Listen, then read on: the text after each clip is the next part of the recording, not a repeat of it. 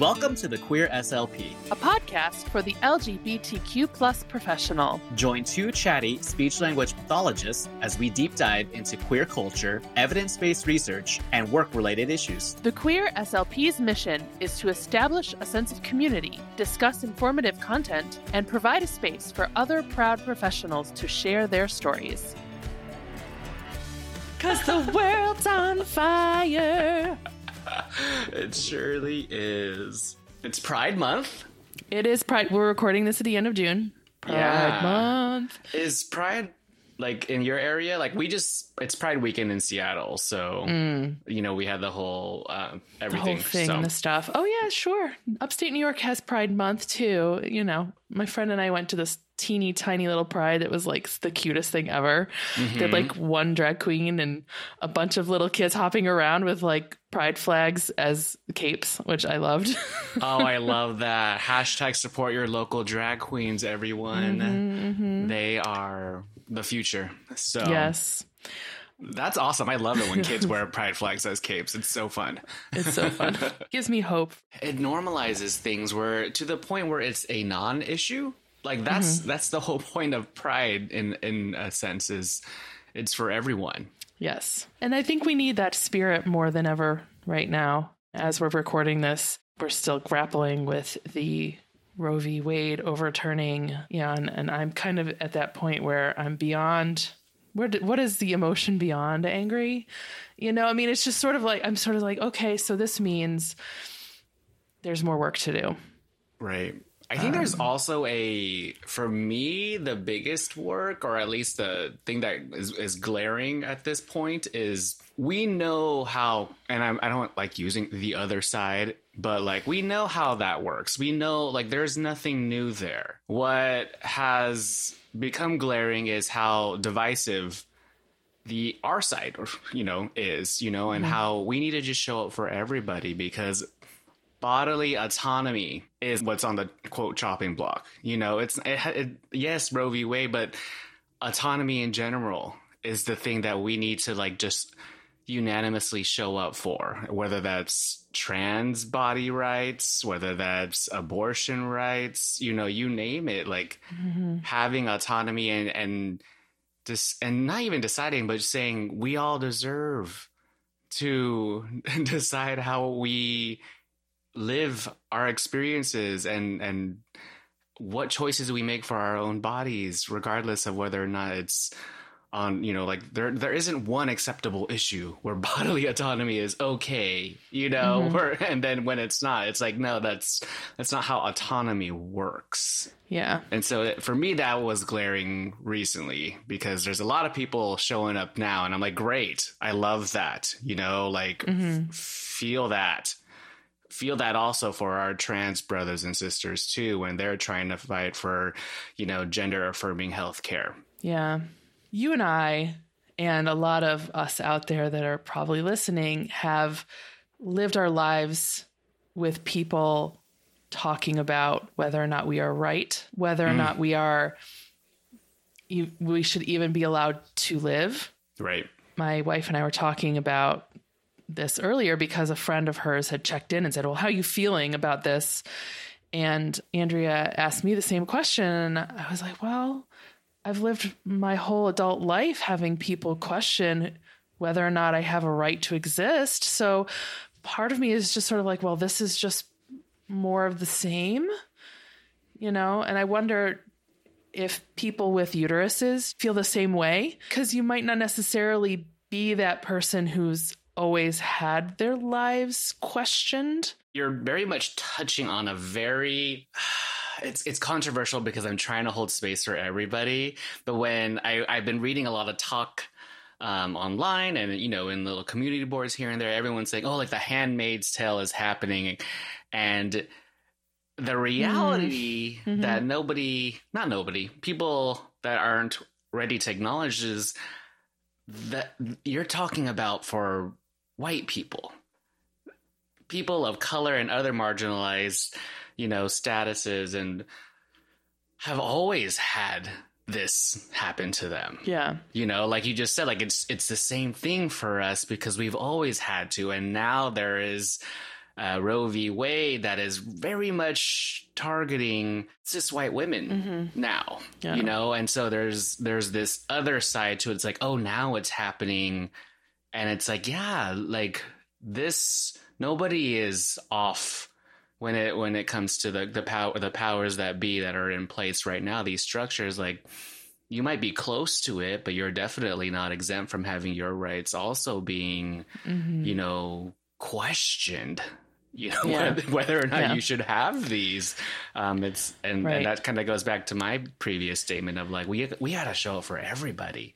Yeah. Because it does eventually, I don't want to say come for you, but that's kind of what it kind of does. It kind of does, right? Like, and I hate that. I hate that. I hate it too. And I think what you said just a few seconds ago about this impacting people of color and people in marginalized communities, people of, of low income, that this is going to affect them more than anyone else.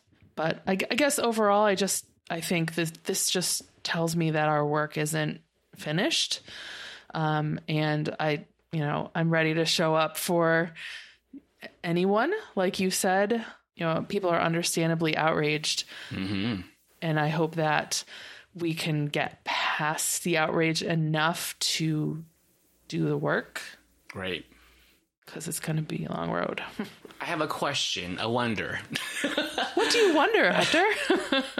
So we kind of, I don't want to say jaded or even normalized, but like specifically the LGBTQ plus population and the, and people of color, we're so used to being, like questioned, having our rights and values and everything else questioned. I'm wondering if you felt in your awareness, like when you were like, you got past the rage and you were like, okay, what's the actual, like, what was yours? Because I feel like there is going to be a time of rage, especially if you're not used to having your rights being questioned. I know for me, it's been a long time, where like, I started off when I was young, where I was like, okay, where do I stand in the world? And then at some point I finally was in okay, it's time to, the rage isn't there. It's the like, I know this is what's coming at me. How do I proactively work? Right. Do you have like a sense of that? Like of when I got past that in my life? Yeah. When you're like, like, rage is important, but you have to do work and honestly, I think it's been a long time since I've been outraged because I expect it, Hector. Right, I know. I expect it, so it doesn't throw me off my axis. I'm just like, okay, we have more work to do. Right. The last time I can remember being outraged and was when California the voters in California overturned their gay marriage bill. What was it? Bill number 8. Oh, Prop 8. Prop 8. Yes. Yeah. I believe that was the last time I was outraged. That was a while ago. I remember that one, like, ended friendships for me. Like, I was living that experience. I remember that. That was like... Yeah. Ooh. Did you live in California at the time? Yeah, I did. Yeah. I was like going to school at Fresno State, which is part of the conservative Bible Belt of California. And it was just like, it was tough. Yeah. Yeah. And so, yeah, I remember that rage. I have a follow-up then. Do you feel like our lack of rage is just like, are we desensitized? Or do you feel like we've come to a place in our own like journey where we're like, I can hold space for that. There's nothing wrong with rage. It's actually a very valuable and important emotion to process, as all emotions are. But I also know for me personally, I'm like, rage doesn't do anything other than allow me to, it's a tool for helping me process, and that's kind of how I am at my journey. Is that kind of how you view that? Or do you feel like we're desensitized? Yeah. I think it might be a little of both. Okay. I think part of me is like, oh, this just makes me so tired. And I don't have the bandwidth all the time to process it. It's also just, I believe that anger is a slippery slope. You can be angry, but if you're too angry, then you are not in a place to do anything. Mm. It can be a useful emotion, or you can go over the top really fast. That's how I feel about it. I think it depends on the person. For me, like if I'm enraged, I'm not in a space to do anything to help people. Mm-hmm. But maybe for other people, rage is where they need to be, right? To get there. I follow a lot of Black trans women activists because it's. I'll say it again. It's always been Black trans women that have been at the forefront of most. Of everything. But with this in mind, when I look at them and how they don't doom scroll, they don't engage. They're like, I don't have to be, my response isn't from rage. It's, I'm going to take a moment to formalize my thoughts so I can come up with a plan of action, because that's my boundary, right? Yeah. If you're so used to like having your back against the wall, you learn how to like approach it differently rather than, and that's like a healthy response to trauma, right? Like instead of just having that knee jerk reaction of like, you're like, okay, how do I actually formulate a plan that will create action? So I try to like, get a little bit from there, because I can't even imagine, right? I'm not a Black trans woman, like, but the power that they hold is something to be in awe of. But I'm talking specifically about Ashley Marie Preston. For those of you that don't know, follow her. She's wonderful on Instagram. But anyway, we've been talking a lot about this. Should we talk about maybe something the opposite of depressing and anger inducing? Is our guest for this episode a ray of light? Oh my gosh, yes. Absolute delight. I don't even know. Yeah, like that's exactly what I would call them, because they do use they, them pronouns and she, them pronouns. But yeah, so we have a very special Proud Professional episode. Their name is Carly Jones. They're an SLP out of Southern California. So you all are in for a wonderful, wonderful treat. Yes. We meet the most delightful people on this podcast. And here's another delightful person. I think you're going to love them. At least we did. Right. And I want to like take a moment to kind of like, I want to acknowledge this. Like, our podcast is not the most present all the time frequently. And as you know, it's Pride Month. You'd think that the Queer SLP would be posting more regularly. It's the end of the school year. Right. And I'm like, okay, my Natalie and my identity is our identities, encompass so much more. And we try to celebrate those, but we also try to give space to those. And for me, as a school-based SLP, the end of the year, this year specifically, was tough. You were so busy. It was insane. We couldn't even schedule. I would text you, and I would text you, and you'd be like, "I have 6 IEP meetings this week, or more," and it's just, no. Yeah. And as you're trying to like we want quality content. Always, right. First and foremost. And I hope that shows for those of you that listen when we intentionally pick who is on our podcast, because we want to share voices out there that are not always given a seat at the table. Yeah. So enjoy, and thank you very much for being here. Alrighty. Welcome to the Queer SLP. My name is Hector, and my pronouns are he, him. And I'm Natalie. My pronouns are she, her. And today we have... Carly, and my pronouns are they, them, or they, them, because most people don't know what they, them is. So. Yeah, and we're so excited because one, we'll also get into that, but two, we're super excited for just having Carly on the podcast because Carly brings a wealth of individuality that we have not yet had a chance to share. And so I'm excited. Welcome to the podcast. Thank you for having me. Well, I just have to say that I'm so glad you said Zezem because I always thought it was Xe, Xem. Like I was like trying to make it go X, right? Yeah. Because when you look at it, it's Xem. Yeah. Right. So for those of you who are maybe new to the term, it's not Zem. Well, some people do use ZE, so I don't know what the difference is in the spellings. But you pronounce it Zezem. Yeah. Okay. That's interesting. I think I'm wondering how much the SLP brain is impacting like that need to like phonetically. I totally. So I always keep a notebook by me when I do interviews, and I totally wrote it down in IPA, so that if I forget, I can look. Zezem, yeah. SLP brain. Yeah, I hear that. Like xylophone. Oh. That just clicked so hard for me. like I'm like, okay, that makes sense. And I hope others that are listening can also, feel that aha moment.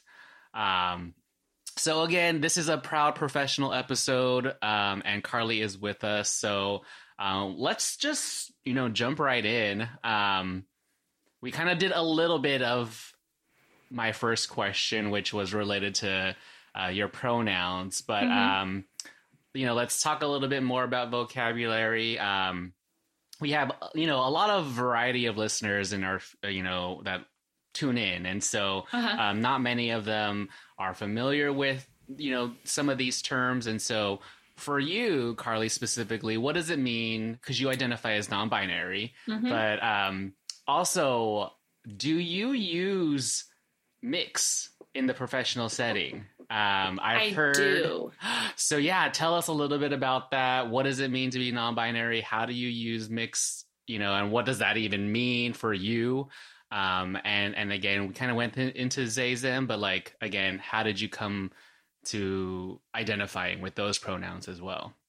To me, non-binary. Well, I guess I should step back a little bit. I think a lot of people don't realize like what a binary is. Like binary is two sides. So there's like a lot of times it's man, woman is the binary that we tend to live in this society. And so by being non-binary, that's kind of saying how I feel inside, my gender inside doesn't feel like strictly woman or strictly man. And like for me, I might like today I'm wearing a pink bow in my hair and I have pink hair. And so people might think, oh, wow, they're kind of more girly. So like no one looks at me and assumes, oh, they're non-binary. Right. So that's just to say that like non-binary can look like anything. And so it's like that's just kind of reaching that point of getting to a place where we're not assuming what people's gender is, because that's not something that's on the outside. It's how you feel on the inside. And then your gender expression is what's on the outside. And so I just always kind of felt like adjacent to woman or girl. Like I just never really felt like I fit into that, or I felt like I was doing it wrong. And I actually have a non-binary therapist. And so I started seeing them because I just wanted like a queer person that was like aware of things, because I'm also identify as bisexual. And so I just kind of want, and so after interacting with them, I was like, oh, that's the word for that. And then, of course, Jonathan Vanessa on Queer Eye, I was like, oh, that's what that is. That's what I am. I'm non-binary. Like, I don't feel like I fit in those categories. It kind of makes me think of, what is it called? The Kinsey scale, right? Where they talk about people's, sexual orientation being sort of on a scale, and I sort of in my head sort of apply that to gender identity, where you could be on one side or the other or somewhere in between. Yeah. And in fact, maybe most of us are in between somewhere, but society makes us choose. Yeah. Well, even like with as like women, if you can be like a quote unquote tomboy, or you can be super girly, or you can, you know, in the lesbian community be considered butch, or like, so it's like, and those people can all identify as women, but they all express that differently. Totally. I'm going to give a shout out to West Chernin, because they're the ones that exposed me to this, but the gender unicorn. Have you heard of that? Yeah. So awesome. I know Wes. I used to work with him. And so hi, Wes. We love you. We love you and the gender unicorn. So awesome. Great. But yeah, it goes into not just gender, but like emotional. And that was such an aha moment for me, where, you know, you have this spectrum and there's just, everything's a spectrum essentially. Yeah. And that's kind of like getting out of the binary. So again, right where you said, as far as, you know, how you express and where you land, even day to day changes. Yeah. So. Yeah. Sometimes I'm like, oh, you know, I feel a little bit more masculine today. I'm going to wear this thing, or I'm feeling, and sometimes it's kind of the more masculine I feel. Sometimes I dress more feminine, and then kind of like vice versa. Like I just kind of like to mix it up. It sounds liberating. Yeah. I was totally going to say that. So it once I kind of figured out, oh, that's what that is. It was kind of like this big relief. Like, oh, I don't have to keep pretending to do this woman thing, because I just feel like I've been doing it wrong like the whole time. like, oh, I can just be like my rainbow self. Like, sweet. Okay, cool. Yeah, that's so awesome. I love it. And then again, we went into a little bit more with, you know, the queer SLP is like about LGBTQ identities and the professional world. And so using mix in that setting, like, are you mixed Carly? Like, how do your even your students or clients address you? Yeah, so all of my students, I work in schools. I work with adults. I have a transition center, like 18 to 22-year-olds. Oh, awesome. Yeah, I love that group. Like, yeah, I love it. It's the best. So I came out to my school, I think like a year ago or something. I don't know. Pandemic time. Nobody knows when time is. And since I came out, everyone's been very respectful. No one uses my pronouns really, because I think it's just such a new thing. But everyone calls me Mix Carly. So even if like I get referred to as she like on a daily basis, and that can be kind of hard, but at the same time, I know that the people I work with value me and appreciate me. And like, if I had more energy to correct them more often, you know, they'd probably be like, oh my gosh, like, so that's something I'm planning to work on this next school year. I'm like, okay, it's been a little bit of time. I think I feel comfortable to like start correcting people a little bit. But yeah, even my students and all my teachers refer to me as Mix Carly. Yeah, is mix a pretty common, like, I know a few people who use mix personally in my life, but like, is that pretty common a term used in the non-binary community to, I don't even know why, like, like I'm trying to think of why, but. I have to be honest, I don't know a lot of non-binary people in my personal life, so I don't like super have other people that I communicate with about it, I guess. Like, I just did like a quick Google. What's the signifier for non-binary people? Because I didn't know. I had to learn all these words too. Like, there's a lot of like, just a lot of like queer like centered language that I wasn't really sure. Like, what is that? So yeah, that's kind of just what I found when I like did a quick Google search. And so that's what I use. And I put that on my email signature. And I found out work people are a lot better in writing. Well, like 50% better, half better in writing than in speaking with my pronouns. Because I think it's like you can see it. Like, and you can think about it, right? Yeah. Like it's speaking is in real time. And, you know, I think that a lot of people are really trying, but it is in real time and your brain is still kind of wrapping around the idea. It's legit a visual and written cue, you know? So yeah, exactly. We're raising our child, they're 3 months old, to be, or we're doing gender creative parenting. So like once they get to like usually like 2, 3, 4 around there, kids kind of have an idea of like what they want their gender to be. So we refer to them as they, and people have a lot easier time with that because it's like a brand new baby versus people in my family or people who have known me at work are like, well, we've known you for years as this other thing that's already ingrained in our brains. So we have to like rewrite that. Oh, so many thoughts about that.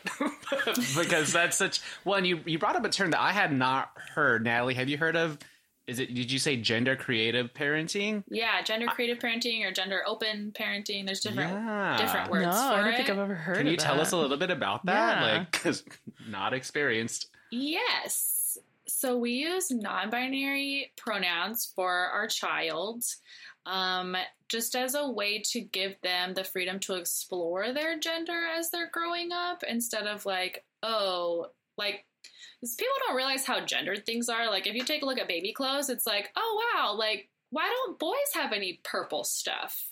Like, you know what I mean? Like, boys like flowers too. Girls like trucks too. So why is there not, like there's a very big, like, kind of color gaps just in, like, the genderization of, like, baby clothes. And, you know, people say, oh, yes. Like, so there's a lot of people that will just, like, assume that our baby is, like, a boy. And they're like, oh, yes, there's my strong guy. And I just, like, don't correct them because it's like they're not, you know, like sometimes I'm just like, yeah, okay, cool, Sure. have a good walk, nice seeing you in the neighborhood. But then there's other people that are like, hey, beautiful girl. So even at a baby like who's only 3 months old are already being treated differently based on how people think their gender is. And when they don't know, and essentially when you have like a gender reveal party, it's kind of more of like a genital reveal party. Right, like, right. So, right, because like our genitals do not directly equate to the gender that we are. And so it's just kind of a way to combat that a little bit and make people think like, okay, before I put this child in a box and treat them in this way that I've been socialized to treat people with this type of body, it's like they kind of just have to interact with our baby and, you know, they might not necessarily know like what their gender is, but that's great because neither do we, neither do they. They're still figuring it out. And I think we should all have the, you know, chance to explore that and experience that because I didn't. You know, I'm 31 and I didn't figure out that I'm non-binary until like a couple of years ago. And so it's, you know, I think it's powerful to be able to have that chance to explore before people kind of put you in a box. I love that. That's so awesome. And I learned something new. This is great. Yay. I hope it's a movement that catches on. I had a friend who had a baby and wanted to get a red outfit for her daughter, and everything was pink. Like she walked into the store and it was pink and blue. And she's like, she goes to a person at the store and says, I want a red outfit for my child. And there was like nothing. Yeah. Which is weird, right? Yeah. I think they also need to, like, maybe this is more for the art community to listen. We need to change the names of those colors because they literally are called baby pink and baby blue. You know, like you don't hear I've never heard baby red, you know, like, which I would love. Green. I would like. Yeah, it's kind of like, so are all pastel colors baby? Right. Is like, it I'm not like, pastel purple? Is it actually baby purple? Right. Like, I'm like, if we're going to undo this, we have to really look at that because I'm like, it makes sense. You assume this binary of baby pink and baby blue. But again, I haven't heard other terms for other pastel colors be called baby yellow, like, which would be wonderful. I would buy into that. That's a good, but that's anyway. just kind of how that gendered language is like imbued in our culture so much that we don't realize it. Yeah, it's crazy. It just sneaks up on you.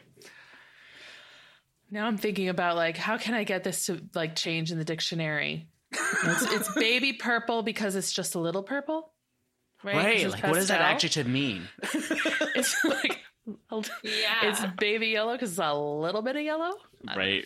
That's where my brain is going today. It's okay.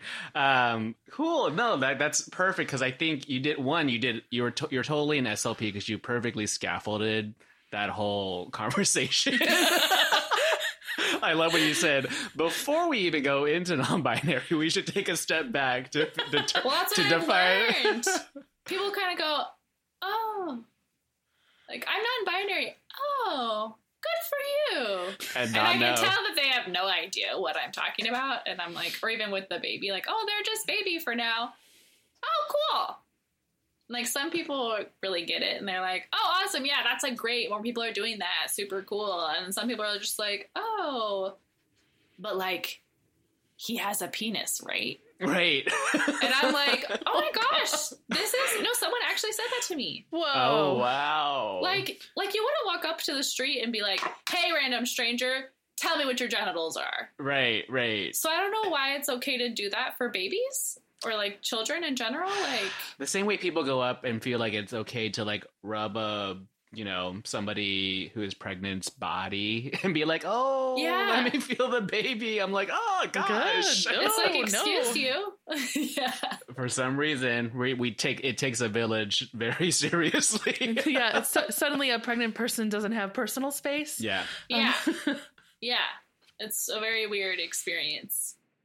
So we would love to learn a little more about your experience as a neurodivergent SLP. So maybe we could start by talking about your thoughts in the field specific to that.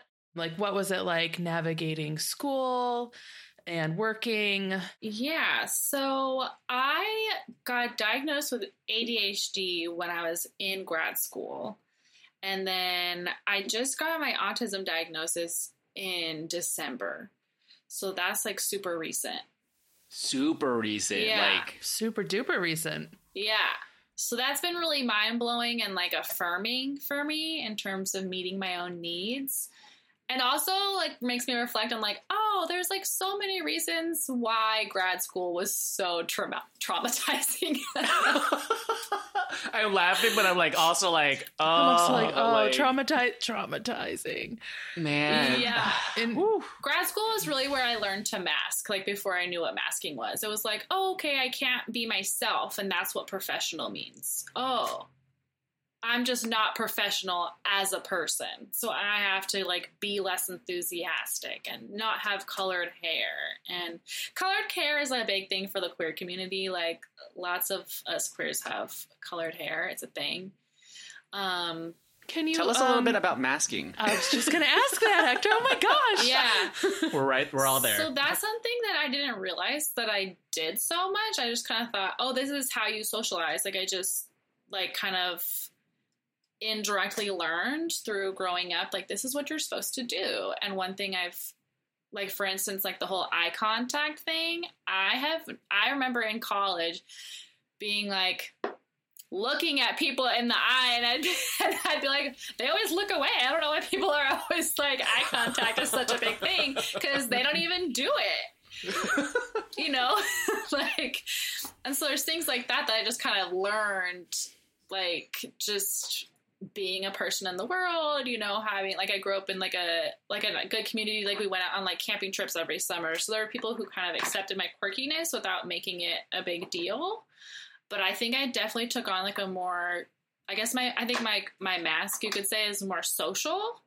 Like, I have a pretty energetic, like, bubbly personality, but I don't need to, like, extra, hey. And that's kind of how the mask shows up for me. Is like, okay, I'm going to fill in that lull in the conversation. Like, hi, I'm super interested. And it's kind of like, just left to my own devices, I'm already a pretty interested, curious person. You know, like, I don't need to super extra.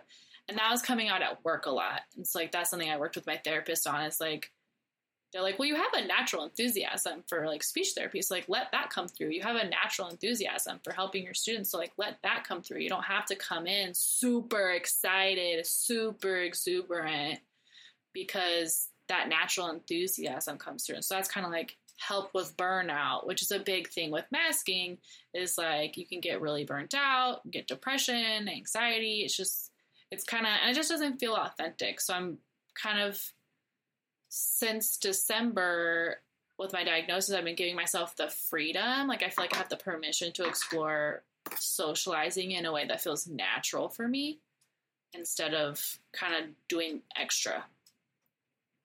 That is, you're, like, speaking exactly to what I have a student who I used to work with who identifies as he, him, he is trans. But he told me specifically that, like, for autistic AFAB individuals, so for those that don't know, assigned female at birth, that they have a tendency to overcompensate and mask more because of that. I don't even know if that's just like a societal expectation that, quote, female presenting individuals should be more sociable or should be more, certain things. Yeah, I do think that is, like, if you think about just even how we like raise like quote unquote girls and boys, it's kind of like boys are allowed to be rough and tumble. If you get angry, you're passionate. But if you're like a girl and you get angry, you're called a bitch. I'm trying to watch my cussing. I don't know if that's okay. So like, right. So it's kind of, I think, yeah, as women, I think there's a lot, like, cause I was raised or like socialized as a woman. There is more pressure, I think, to like hold up like social norms. Kind of like a quirky boy is kind of like, oh, they're kind of weird, they're a nerd, like, is the general kind of like feedback that I see people, kind of give. But if like a girl is quirky weird, it's like, whoa, they're really weird. They're like, I bet they're kind of crazy. I bet they're, so it's like, I think there is more kind of like this perfectionistic pressure put on women. So yeah, Agreed. I think that kind of comes out. So then you become so good at masking that people are like, oh, you're not autistic. And it's like, why am I so stressed and anxious and depressed? And like, I hate all this loud sounds. Like, man, getting noise canceling headphones, game changer. It's so important that everybody hears what you're saying, because I'm getting upset, just from societal perspective about these things. We're called the lost generation, because there's a whole like generation of women and AFAB individuals that just didn't get diagnosed till later, or like when their kids get diagnosed and they're like, oh wait, I have these things too. And then that also goes back to the deficit perspective, that it's like we shouldn't be diagnosing on, oh well, if you're successful and you can do XYZ, then you're not it. And it's like, oh my gosh, I have really like great expectations for my students, and it doesn't involve them like failing at everything so that they can still be autistic. Like, that doesn't make any sense. It makes me think about how in pretty much every school district, a child has to fail a certain amount before we help them. It's always been very frustrating to me. Yeah, it's kind of like how our whole everything is set up, right? And it's like, okay, well, yeah, unfortunately, yeah. And that deficit kind of outlook is just very damaging, I think. Yeah. Kind of like they can do the thing without the visual. It's like, great. But if we give them the visual cue, they can do it independently without coming to you to ask the next step. To me, that's very powerful. I'm like, snap, snap, snaps, preach, preach, preach. But I think we need to hear this from the autistic community, and the fact that you're an SLP on top of that, you see these gaps that are unique to our field. And it kind of goes into my next follow-up is like, do you feel like we're moving in the right direction when it comes to the neurodivergent community? I think it's pretty new. I don't like, even just this last school year, I'm like, where is anything that's about pronouns that's not super gendered? Like, I made most of my own materials. I make most of my own things just because, or like put things together because it's a lot of like pre-made materials. Like some of the new ones, like Bajorum. I don't know if that's right. Bajorum. Yeah. Bajorum. Like, I think it's Bjorn. Bjorn. Yeah. They're making a range of different stuff with different looking people, and that's like really awesome. But it's kind of like, cool. So what are the other ones? Right. So I end up, and that was because Wes was part of that. Yeah. Well, did you know that? Wes, we love him. Yeah, Wes was a big part. I was like, I always tell Wes, I'm like, you are doing the most, but for all the right reasons. Yeah. So keep doing it. Going back to like a little bit of the night, I know it's a new diagnosis for you, but how do you feel about even just the term neurodivergent, or even moving away from like person first language and calling people autistic? Like, do you have thoughts on that? I know it's new, so I don't know, you don't have to have them. But I mean, I've been wondering since grad school when I took like the tiny little autism class that they do in grad school. Yep. I'm like, I'm hoping it's a more full-fledged class now. I don't know. But I've been wondering since that class, like, oh, I do a lot of this stuff for myself. Am I autistic? Like setting up routines, like alarms and time, just little things. And then working with my students, I just kind of have like a really great relationship with them. A lot of them are autistic or ADHD and other, conditions or diagnoses. And I just really can like connect with them. So that was another thing that got me thinking like, am I this also? Like, and so I think because our society, like eventually I think it'd be cool if everyone could just be in the world and we didn't need labels to interact with people, that's great. But that's not what's happening now. So I do think it's important to use the identity first language because A, it helps you find your community, and B, it kind of destigmatizes it. Like, there's nothing wrong with this. So if you think that there's something wrong with it, that's on you. That's not on me. Oh, yeah. That's kind of how I think of it. I'm like, no, I'm autistic. Like, no, I wish ADHD had like a different word. Right. Because it has literally the word deficit in it, which doesn't feel right. Well, also, like, we don't have a deficit of attention. We have like an overactive attention that's looking at way too many things at one time. Yeah. So it's just kind of a misnomer. But also I can't say like, oh, I'm ADHD or autistic. Right. Like it sounds funny, Like I wish I had my own like identifier word for ADHD. Now I want to know. Now I want to know if anyone has ever tried to come up with a different thing. I wouldn't be surprised. Like again, going with identity first was a big push from the autistic community specifically, and then I wouldn't be surprised if the ADHD community was like, this is not how we want to be identified. Because again, it's like neurodivergent is supposed to be that umbrella term, but like we're all neurotype. There's different neurotypes, but I'm sure everybody would like to be labeled differently.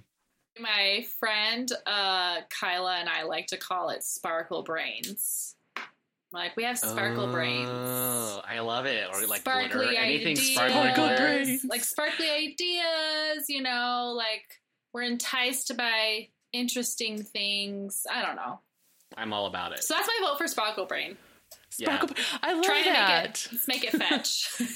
Well, same with neurodivergent. Ashley Marie Preston calls themselves neurofestive. And I'm like, that's like, because it's a celebration. And I'm like, yeah, neurofestive sounds so much better than divergent. I want to go to a neurofest. Neuroqueer. Like so many different ways that are more celebrations. On things diversity. Too. Yeah. Yeah. When I think too, like the neurodivergent kind of comes from the place of, well, our society is set up for quote unquote neurotypical, which I like to call neurolinear because it's kind of like there's more of like a linear. I don't know if that's a thing. Don't quote me on it. I made it up. You can coin it. I'm here for it. But kind of like people that can like, follow the steps a little bit more linearly. Like my brain just doesn't work like that. I have a curvilinear brain, you could say. Ooh. So I am writing these down. I won't quote you, but I'm writing these down because they're so cool. Yeah, no, if you look them up and you find evidence of them elsewhere, please share with me. Right, share the info. Excellent. Yeah. No, that's exactly it though. Yeah, I think I love neurolinear. That's so But it's like using the identity first language is like important just because I don't know, I think it shows people, hey, look, there's nothing shameful about me being who I am. Right. Kind of like the same conversation that's going around with like disability, like just use the word disabled. Like don't say differently abled. We're technically all differently abled. Just say disabled. And that's another thing that's like, well, if you were in an environment that catered to your needs, would you still be disabled? Because I feel disabled by this society in a lot of ways, but I don't think I myself am disabled. Right. Oh, And those are just questions to pose. I'm not saying I have answers, but it's like, you know, people wouldn't have to be so limited in their abilities if we had, like, what if every single storefront had not a step that goes into it? Like, there's lots of stores that still have like a little step. Right. And like now I push like my baby in the stroller and I notice it more. Like my coffee place had their front door locked, so I had to go in the other one. I had to like go up these steps with the stroller. I was like, this is not accessible. Like, what about their patrons in wheelchairs or like walkers or whatever? Right. Mm-hmm. This is a barrier to access, which is basically what a lot of things are for people. And it doesn't have to be physical barriers, which is, again, that piece of what you just spoke about. Yeah. I had that conversation with a friend just recently that was, you know, talking about why, if we should encourage children from exploring their gender early on, because it could be like irreversible harm. And I'm like, you are once again putting the responsibility on the individual to make the world understand them, instead of educating the world to learn how to accommodate and support others. Like, it's not the world that needs to be like stagnant. It's, you know, so I want to recommend a book. Okay. That's that it's fiction, but it talks about this topic. It's called True Biz. True Biz, like B-I-Z. B-I-Z. Mm-hmm. And I had to look up the author. Her name is Sarah Novic. Okay. Saranovic with a little umlaut over it. Okay. And it's about a deaf school, and they talk about, you know, accommodations for deaf people and kind of how the world treats them. And they even talk about, you know, this story in the deaf community about a world where most people are deaf, and then there's very few hearing people, and, you know, how it's an exercise in thinking about, you know, how the world treats people who are different. Mm-hmm. Anyway, I loved the book. I'll look into that. Yeah. Yay. But yeah, and so that kind of, so back to your question about like working with neurodivergent folks or like being an SLP, and are we going in the right direction? I think we're going in the right direction, but it's pretty slow. Like, a lot of our therapy is still focused on, like, a lot of our speech like practices are like teaching autistics to mask. Like, that's kind of what it is. Yes. So say it. Self-pragmatics checklist. Like, yeah. So, like, I kind of like, so I teach my students, I'll say, look, people are going to expect this, but if this is how you're more comfortable, that's fine, but understand there's going to be this kind of response. But then also, I try to talk to their parents and teachers, and like, and I say in the class, because I like push on and do like whole class lessons. Mm-hmm. And so the teachers are there to hear what I'm saying, which I think is powerful. And like, I had a student who kind of is like so shy. And one day I said, you know, you don't have to look at my eyes. You can look at like my hair or my eyebrows, or like even just like in the general area. Like, but if you're looking at the back door, then I have no idea. Like, to me, it looks like you're looking at the door and you're like paying attention to the door. And ever since I kind of said that, that student was a lot more like willing to participate. And I could tell that they would kind of like look up, like they would put their head up, but then they would kind of look down. I'm like, that's fine with me. Mm-hmm. Like, but even that, like even in saying it, I'm like, oh, am I still teaching them to mask because we have to face us? Like, so I think there needs to be like a larger conversation had about like what's quote unquote acceptable, like in terms of social communication. And there needs to be a lot heavier emphasis on other people changing their, like, people say autistics are rigid. Like, okay, like, well, then you change your communication. They won't. They will not. Right. Yeah. Like, this is just how it is. And I'm like, I'm not going to use their AAC device. It's like, oh, okay, rigid. Oh my gosh, wish we so could. Let's call them that, because like, I get that. Like, not in a derogatory way, but it's true. It's like, who is the rigid one here? It's like, we're rigid because you perceive us, or like we're perceived as rigid because we won't fit into what you think is normal. And it's like, well, I think you're super rigid because you just like won't change at all from what you already know.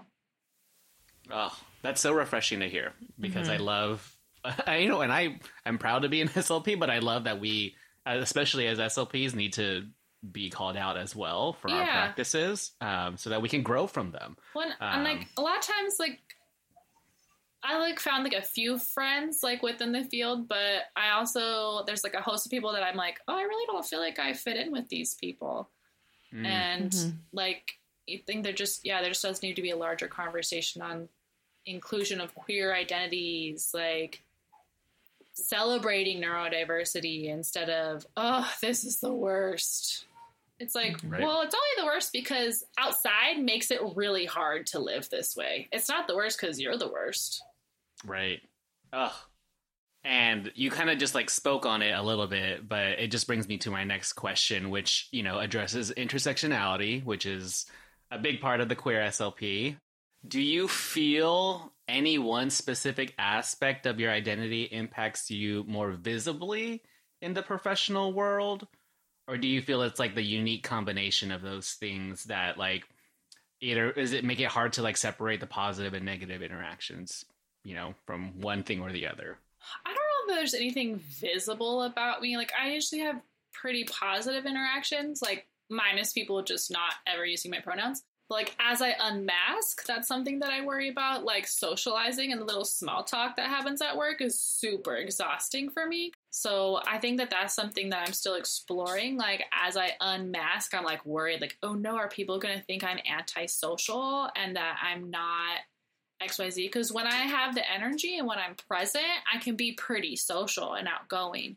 But I do max out and need to just like go hide in my office and do paperwork, and people are like, where have you been? We haven't seen you all day. And it's like kind of comments like that make me feel like, oh no, am I doing something wrong?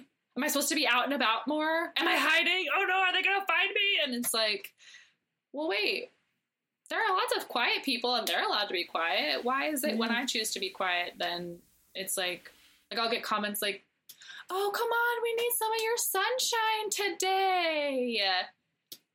And I'm like, look, I can't be like everybody's candle. Like, you have to, and like, your candle doesn't even have a wick in it. I can't even light that thing. Yeah. My wife is an introvert, and she has similar kind of struggles with interacting with people. Like it's exhausting for her. Yeah. And it's not like she can't do it. And she has friends and she goes out and does those things, but she needs a lot more time to decompress after being out and about with people. So I hear some similarities there with introversion and what you're describing. Yeah, it's like even with people that I really like and can be myself around, I still like will have to like recuperate a little bit, like when I get home. Like, and sometimes I don't notice. I'm like, "Whoa, that was so fun!" And a couple of days later, I'm like, "Wow, I'm so tired," and it's like, "Oh, that was too much fun." Oh, I'm right there with. This is making me think like along. We think about neurotypes and how basically we call it the spectrum, but it makes me wonder if like aspects of like extroversion and introversion are part of that spectrum. Because they have very similar feelings. And I don't know if we've looked at it that way. Again, it's a spectrum. There's no binary. So because I had that same exact feeling where I'm like, I'm like, I don't need energy vampires because I don't have all the energy in the world to be taken, and it's not there all the time. So I'm there with you, especially in the work world. Professionally, SLPs are known to be more, present. We're active listeners because we're trained to be, not because we necessarily want to be. I can't help that I engage all of the communication strategies when I speak with you, okay? It's so hard to turn it off, but when you do, you're like, I feel like I'm just coming down and you crash. Yeah. So I feel that with you. Well, and this makes me think of, I have a book recommendation now that kind of goes along with this, or when you said the introversion, extroversion kind of being on a spectrum, it made me think of this book I just finished called Divergent Mind by Janara Nuremberg. It's like Jenara, and then their last name is Nerenberg. BERG, I think. But they kind of talk about neurodivergence in the frame of like different sensitivities. So it's like kind of makes me think like, I wonder if like introverted people are maybe just more like also more sensitive to stimulation. So you're taking in like more and processing more. And somebody who's like more extroverted, maybe they have like a higher threshold and they need more to like meet that need. And like some people don't need as much to meet the need. Oh my gosh. Wow. Okay, I'm definitely going to have to read that book. I'm really identifying that. Oh gosh, it just like, yeah, it kind of blew my mind a little bit. And we always talk about like, you know, how like, are you sensory seeking or sensory avoidant? And it's kind of like that same thing. Like that's the thing. We all have sensory needs. So that's another thing. That's like, oh, only weirdos have sensory stuff. It's like, do you wear sunglasses? Boom, you have a visual sensory need. Right. We don't, like, I don't know why. Yeah. People are just so stuck in how they view these things. Yeah. And that's because they look at it as a deficit perspective. Let's be honest. Like, if you need sensory, you have deficit. You know, and it's like, no, we all do. Like, well, and capitalism is doing all of us a disservice because it's like, you don't fit into what we have going on here. Well, that means you cost more money. So let's call it weird. They won't notice. You know? Yeah. Like, yeah, and I've been thinking a lot lately about that kind of idea where it's like we place so much value of a person and what they can earn. Yeah, you know, as weird, income. Right? Their net worth is $15 billion. Their net worth is $15. And it's like, wow, that's weird. Because I thought that, like, one part of their worth was they give really great hugs. Like, oh. Right. The word worth being embedded into that is really weird. It's so weird. Agree. Yeah. And it's just, super. You know, I mean, there are so many people in my life and that I love. And I think none of them, I look at them and say, oh, well, you make a lot of money or, you know, or you don't make enough money or whatever. Like, I don't love them for their income level, but societally, you know, it's like, oh, well, you know, talking about, you know, bringing kids up in the school system to have productive lives. You know, they talk about being productive, and it's like, that means having a job. You know, and we have an epidemic of like anxiety and depression among our young people because there's so much pressure on like, hey, just so you know, you don't actually get to live your life. It's all about working and then recovering from work. Like, oh my gosh, like what are we teaching people? It's depressing. It's depressing. It depresses me. It's surprising because it's like systemic. It's a systemic issue. Yeah. And that's the hard part is when you work in systems, you're like, oh. Yeah. Like, and it's hard to feel like you can make change too because it's like this whole system. But it's like, you know, we can all claim back a little bit just by like resting. If you're sick and you have sick days, call out. Right. Yeah. I hear that. I used to feel so guilty about that. Like, oh my gosh. And it's like, but Carly, you're sick. Right. Yeah. It's not that you're trying to be lazy. It's not that you're trying to just take the day off and go to Disneyland. Like, which I would need 2 days. I need a second day to recover from Disneyland. Right. Well, and you know, this is my own personal belief, but if you wanted to take the day off to be lazy, I say mental health is just as important. Yeah. As when you have a cold. If you are like, oh my gosh, I'm approaching burnout, I need a day off just to go to Disneyland and have some fun. You know, personally, I think that's completely legitimate. No, I rock with that because it's if you're just so stressed and anxious, like most of my sick days, to be transparent, are mental health days because I just like get to a place where I'm like, you know what, I do like my job and I do value my students and I don't want to show up and do a half-assed job with them. Like, I don't want to show up and what I've learned in the past is when I push past that point, I do end up getting physically sick. So to me, I'm kind of like, no, this is a prevention that's helping me stay present and helping me stay healthy in the long run. Yeah. I think it's so interesting that in the education world specifically, we're so much more, we're further ahead in embracing that mindset as far as like mental health and even though it's still hard in ours, don't get me wrong. Yeah. But like in the private sector, that's a for sure no. Right? Like I have productivity, Hector, come on. Right? And that's it. And that's like even, medical, but like my partner works in engineering and they're like, no, like if you work in tech or if you work in all these other places, you can't even consider a mental health day, let alone a regular sick day. Like imagine like now, even this year. Or even just going home on time. You didn't overwork.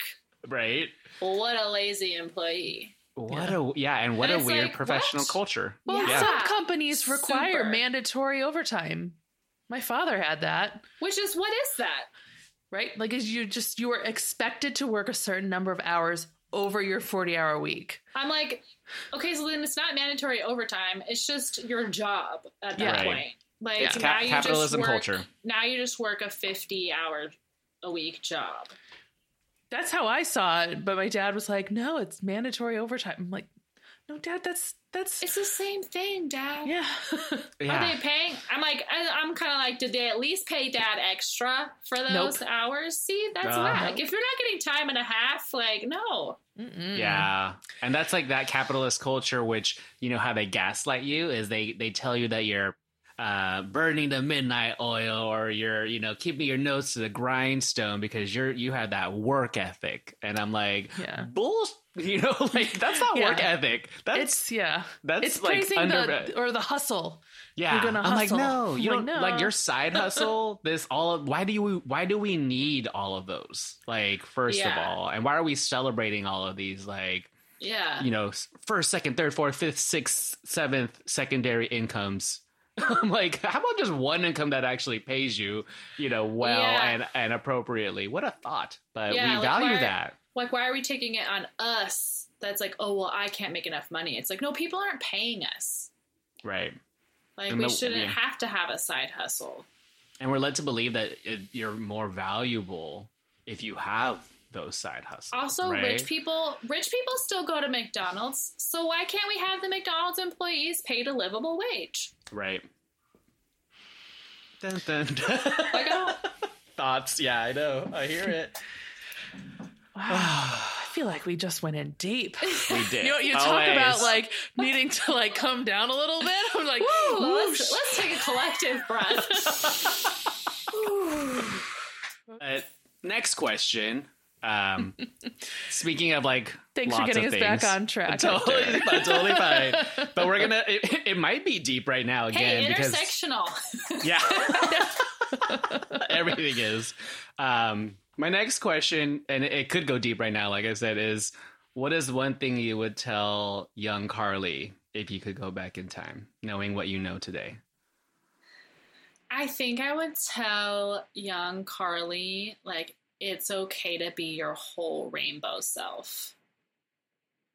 Because I think I was always kind of quirky. Like, I was wearing, like, berets in, like, 6th grade and, like, wearing little bohemian tops in 5th grade. Like, stuff other kids weren't doing. Like, but I just wasn't really aware of how different I was. And so maybe that's another thing I would like to tell my young self. Like, hey, as you get older, remember it's okay to be different and it's okay to be unique and it's okay to stay colorful. Yeah. And what would the world be like if we let young people just be their whole rainbow selves and didn't squash it? Yeah. Ugh. I don't know why becoming an adult means that you have to be like super serious and lack color in your life. Like, okay, we're going to the neutral tones, no laughter. And it's like, I have a lot more fun when I'm having fun and laughing. Like, I do a better job of working when it's enjoyable. So, like, this doesn't make any sense. I love that. Not the other part, but the rainbow self part. The rainbow self. Just embrace your glitter brain, or what was it? Sparkle brain. Sparkle brain. I love glitter brain though, because it makes me think like. I think of glitter bombs. I'm like, yeah. Maybe that's what I need to do, to just start like glitter bombing places. Right. Yes. This is too mauve. Right. So let's go back to being an SLP and why did you become an SLP? What's your story? How did you come to be in this field? Well, I always wanted to help people. I don't know if this has changed, but I went right into like SLP out of high school. Like that was my undergrad, my graduate. A lot of people I've noticed like did something else and then like came into the field. Which in grad school, I was always envious of those people like, oh man, they have all this context for the stuff they're teaching us. And I don't know what they're talking about because I don't have that context or that experience. But my mom actually had a friend who was an SLP or still is an SLP. And when I was in high school, I was like, well, I want to help people. Social work sounds like people get super like burnt out. I don't want to like just be like a therapist and like sit around all day. I also really just didn't want to be sitting all day. So that was another thing. I was like, so I talked to my mom's friend and was like, oh, that sounds cool. So my mom's like, you're good with words. You're articulate. You like kids. Like, and I was like, I do like all those things. And like, truth be told, I would have loved to have a more creative life and be more of like an artist and like make a living off of that. But I was also very practical when I was younger. Like, well, I don't know, like that sounds really hard to be able to like make a living. So I'm going to go this more like surefire route. And at least I can individualize and like tailor and like an education plan for somebody and like zero in on them. And like, I can be creative within that. So yeah, kind of in high school, I was like, that sounds cool. Like, I'm going to do that. And then I went into grad school thinking, I definitely want to work with adults. Like, traumatic brain injury is so interesting to me. And then the more experience I had with adults, the more I was like, oh no, like, Carly, you are so good with kids. And I've always been super awesome with kids. Like, I've always babysat and like tutored and different stuff. So like, then once I realized that, I was like, okay, no. I need to like go into schools. It's like adults don't care about the pink or the red pen. Right. You know, like they're kind of like, I don't care. Just give me something to write with. Like, and I'm like, oh, okay. I thought colors were exciting, but whatever. I'm as an adult, I'm like, oh, I want to use my purple pen today. Yes. I totally do. Like, I think that's what makes some of us good pediatric SLPs is that we totally get why the purple pen is important. You're like, because it is. Okay. Yeah. Well, like, I think adults are like, not a knock on how we approach these, but I'm like, they're almost too functional. Where I'm like, like in design specifically, you have either form over function. And I think the pink pen or the red pen is the form, and sometimes the form matters just as much as the function. And so, but I'm like, let's focus on that a little bit and celebrate that. But yeah, adults tend to not care about those things, unfortunately. Yeah, and I just found I wasn't, like, just my personality and how my brain works just didn't match with that population as well. Like, I think definitely different personalities get drawn to different populations. Yeah. I wonder if autistic adults, if they would love to work with another autistic SLP. Like, I would love that. I'm like, because I had a friend who was late diagnosed. My assistant's ADHD, and it's the best because neither of us, well, I can't speak for her, but I don't feel like I have to like mask as much or like re-explain things. Like, we can both kind of like be talking all over the place, but we understand each other, and it's like so much easier to communicate with fellow neurodivergent people in my experience. That's always how my pragmatic language goals are written, by the way. It's always like, instead of like making friends and stuff, I'm like, well, be able to like, identify or work with or, find other neurodivergent, community members to build relationships with. Because I'm like, I don't need you to force it with neurotypical people, because that's just awful. So no need to mask that. I would love that. And I had my first like SLP like grad student last school year, and I would love to be able to like, hey, can you put me on like the short list for like getting the neurodivergent students? Like, is that a thing? Yeah, because that would be so cool. That would be super cool. It needs to happen. So Well, and I think what would be great about it is, because we're working with these populations, we really, it's the same thing as that we've talked about on this podcast about people of color and queer people. It's like, this is a field that works, basically from womb to tomb with all kinds of people. I love that. I've never heard that before. I have not heard that, Natalie. You're welcome. Womb to tomb. Right? We work all ages, all abilities. Amazing. Give yourself a pat on the back for that one. That was great. You? That's wonderful. Right. But we have a very homogenous field, and it's just, I think it would be great to encourage more neurodivergent people to get into the field, because it would be great for a neurodivergent person to work with a person who's neurodivergent on navigating the world. Right. Yeah. It's, as a neurolinear person, I can only do so much and understand so much. Even though I really try. Yeah. Yeah. And it's helpful. And there's I think that's there's a huge problem as a whole just in our society of people not listening to other people's lived experiences. And so I think that's just something as a field we need to work towards a lot. Yeah. I'll just stop there.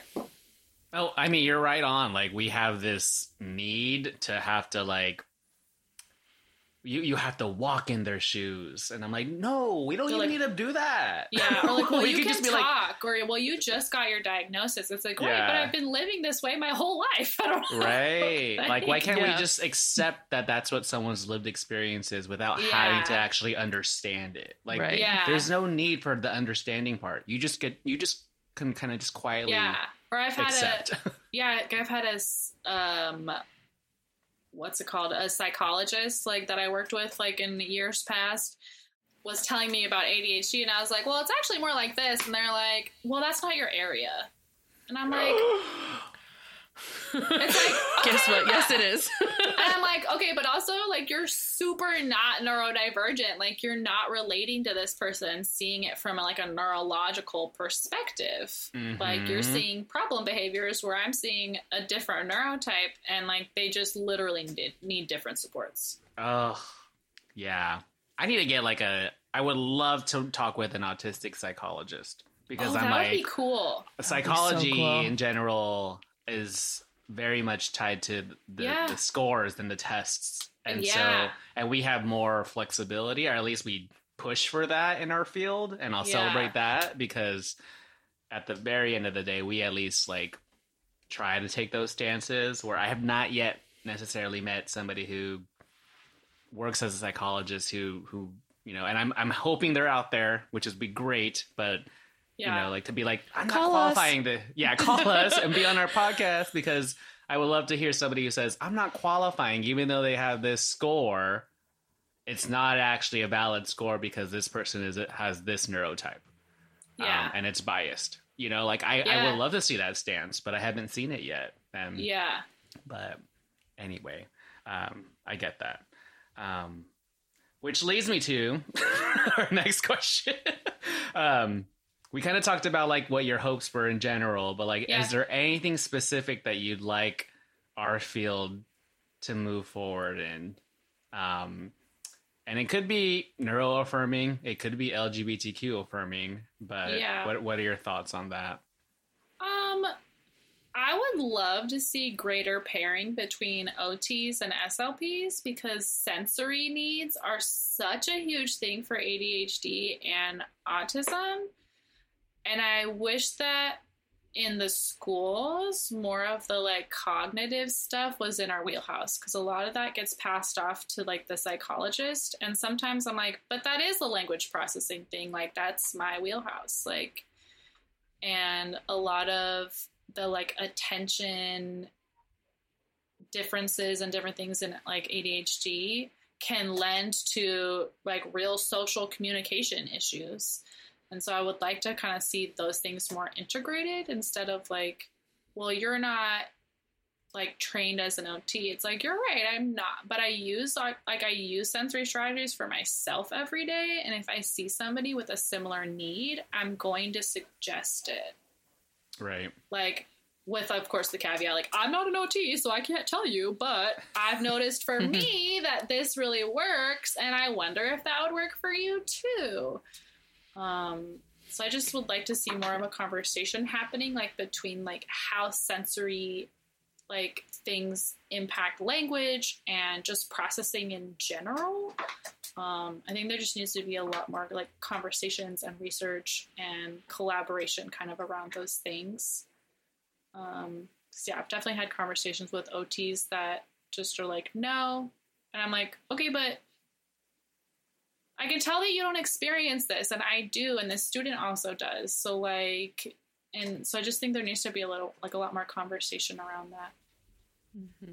Oh, that's awesome, because I was just thinking about you kind of talked about a little bit how some of the cog stuff falls into our wheelhouse a little bit more. And I realized I'm like, there aren't like school psychologists in a inpatient rehab. Like the people that are doing the R bands and, you know, doing these tests and doing cog are OT and speech. So like, well, and most cognitive tests that school psychologists do are language based.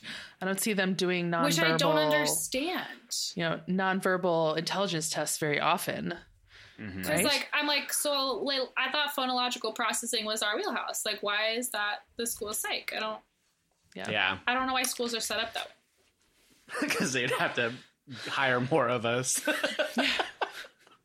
Let's be honest, they would need to hire more SLPs. I'm like, oh, get in your corner. We can't have as many of you. We're so awesome. Hire us. Yeah. Well, I mean, it kind of speaks to the breadth of our field and how we are expected to, you know, know a lot. And I don't think people realize that. Nah. And they're like, it's so much. And I'm like, it's not just that word communication is like not just what, like, it's not the surface level, what you know about it. So, but yeah, I think you're spot on with that. That's awesome. And I actually don't know. We'll see what happens with the future of our field. Well, I feel like just people getting together and talking like this, we can generate a lot of change. Just bringing it up and talking about the issues with an open mind and an open heart.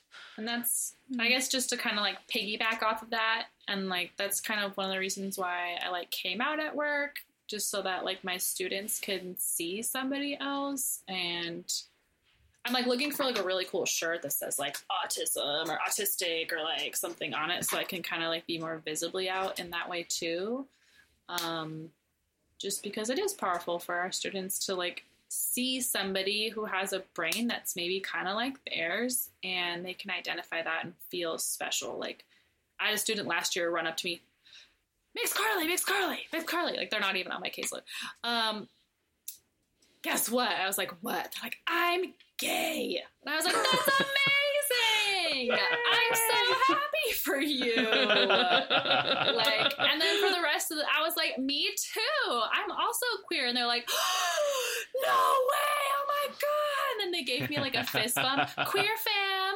And I was like, oh my gosh, this made my whole day. And like the next day they like drew me a picture of a rainbow. I was like, this is the best. Oh, that's wonderful. I love that. I was just thinking, is coming out non-binary? Yeah. Does it did you also have to come out as autistic? Like, does it feel like you have to do that? Is there similarities between that? That's a really good question. 'Cause like I also came out as like bisexual a few years ago. But like right now, like my partner identifies as a man, so to everyone else we look like a heterosexual couple. Mm-hmm. But yeah, I guess that's kind of like similar to ADHD. Like, I don't tell everybody. I'll more kind of talk about it, like, oh yeah, I have these sensory issues too, or oh yeah, my brain kind of does that funny thing with attention too. Like, I'll kind of more talk about what I like, the experience and like the behaviors or like the quote unquote symptoms, I guess you could say. Yeah, so I think that's something I'm still kind of figuring out. I think that's something that's like in the workplace, right? Like, do you disclose or not disclose? And it's like, Well, the only reason that we're not disclosing is because there's a lot of shame and stigma around it. So if we felt safer to disclose, I would tell everyone like, oh, I'm autistic, but they don't know what that means. They just, that to me, to them, that just means I have to do extra work to fit what they're doing. Right. Like during my labor, I was like, each nurse that transitioned, it was a long time, another story, another day. But like each nurse that changed over was like, oh, okay, yeah, like they're autistic and like, or they have ADHD and autism on their chart. I'm correcting the pronouns for them, in this recollection. But like each new person that came in, like they didn't know what that meant at all. Like, it was just like, okay, cool. And so then when I'm, like, getting really anxious about the loud sounds and the lights, they're like, oh, you're such, like, wow, a delicate flower. I'm like, no, I'm autistic. Turn that noise down. Oh, my gosh. So I think there's, a lot of, because everything, right, deficit, like, people don't have an idea of, like, okay, well, if someone's ADHD or autistic, like, what does that mean if they disclose that to me? Right. Like, what should I be doing? Like, if somebody tells me I have a chronic illness, like, and I have, like, say they're, like, I meet a new friend, right? And they're like, okay, I'm really nervous, but I want to tell you I have this chronic illness. I would, like, the first thing that comes to my mind is, oh, okay, is there anything I need to know about that when we're hanging out? Right. Like, is there anything I need to be aware of? Any, like, protocol or, like, safety things that I need to be aware of? Because I'm all about making accommodations for people to be their whole self. So I kind of wish that everyone approached other humans that way, especially in the workplace. Did you have any nursing staff who asked you, like, asked you that question? Like, what can I be doing? I saw this in your chart. What can I be doing? Or was it all just no. Yeah. And it's funny too, because they're like, and she uses they, them pronouns. Like, just oh my gosh, whoosh, right over the head. Yeah. It's like I filled out like a questionnaire afterwards, and they were like, any feedback? I was like, definitely lots of training in these areas. Like, but also, I mean, I think COVID kind of wrecked the medical field. I mean, just from my own personal experience of like being a patient, like it seems like everyone's really short staffed and yeah, I was hospitalized back in October, and it's just complete burnout. Yeah, so I feel for those folks, but I'm also like, okay, collectively, we all need to do something to like be here for people more. Yeah. I mean, it just, I think that in the medical field and maybe even in the SLP field, there's this sort of idea of you kind of have to know everything. And if you don't know everything, you're supposed to pretend that you know. So asking or saying, I don't know how to deal with this situation is, you feel ashamed that you don't know. And so you kind of pretend it's not there, which doesn't lead to any growth. Right. Well, also, we're all maxed out. Our workloads are super heavy. So to be like, oh, well, learn it on your own. But also, don't burn yourselves out. It's kind of like, that's not really, those things don't, I don't understand. Yeah. Well, cry in your car, Yep. We all know that. That one issue. Strategies. Gotta have strategies. Crying is okay. Yeah. But yeah, it's one of those things, like you said, like, not coming out, I mean, I don't even know if it's called coming out as autistic, but it has the same connotation where it's like, it's because especially in the work world, professional setting, like the question is, will you still be as productive as you need to be? And so there's that fear of like being looked at differently, evaluated differently. Yeah. Which is crazy because it's like, I'm going to work the same. Like, I don't know. If anything, I'm just going to use my noise canceling headphones more and be bothered by the super loud air conditioning units in schools less. Right. But nobody wants to look at that. And that's where the education needs to be, is like, what does that actually mean? Yeah. Yeah. Should I ask the last question? Go ahead and ask our last question, because I'm looking at our time and I'm like, whoa, we are chatty Cathy. We've been talking a long time. Anyway, so we're recording this in June, which is Pride Month, so happy Pride Month. Yay. So Go us. Yep. Right. So with that, what does it mean to you to be a proud professional? Well, I guess I touched on this a little bit, that kind of just being out for me. I'm like, I have the privilege to be out. And so where I can and where I feel safe to do so, I try to be out and proud, just, so other people can kind of follow in the footsteps if they need that, if they need somebody to go first. And, for me, it also means using diverse materials with my students. Like, wow, he is wearing a dress. He loves blue. And like when somebody says, boys don't wear dresses, I go, oh, that's funny, because people can wear whatever they want. And so like just kind of imbuing that stuff within the practice, I think, is a big part of it for me. That's awesome. Well, this has been such a wonderful conversation. I can speak for myself, but it has been delightful. You can say it. Yeah, we all love this. I'm hoping everybody also gets something from this. I know, SLPs love hearing. We talk about wanting to hear from the communities that we serve, and Carly, you are so festive because you represent so much. And so I think it was so great to hear that you were able, your intersectionality is such a strength.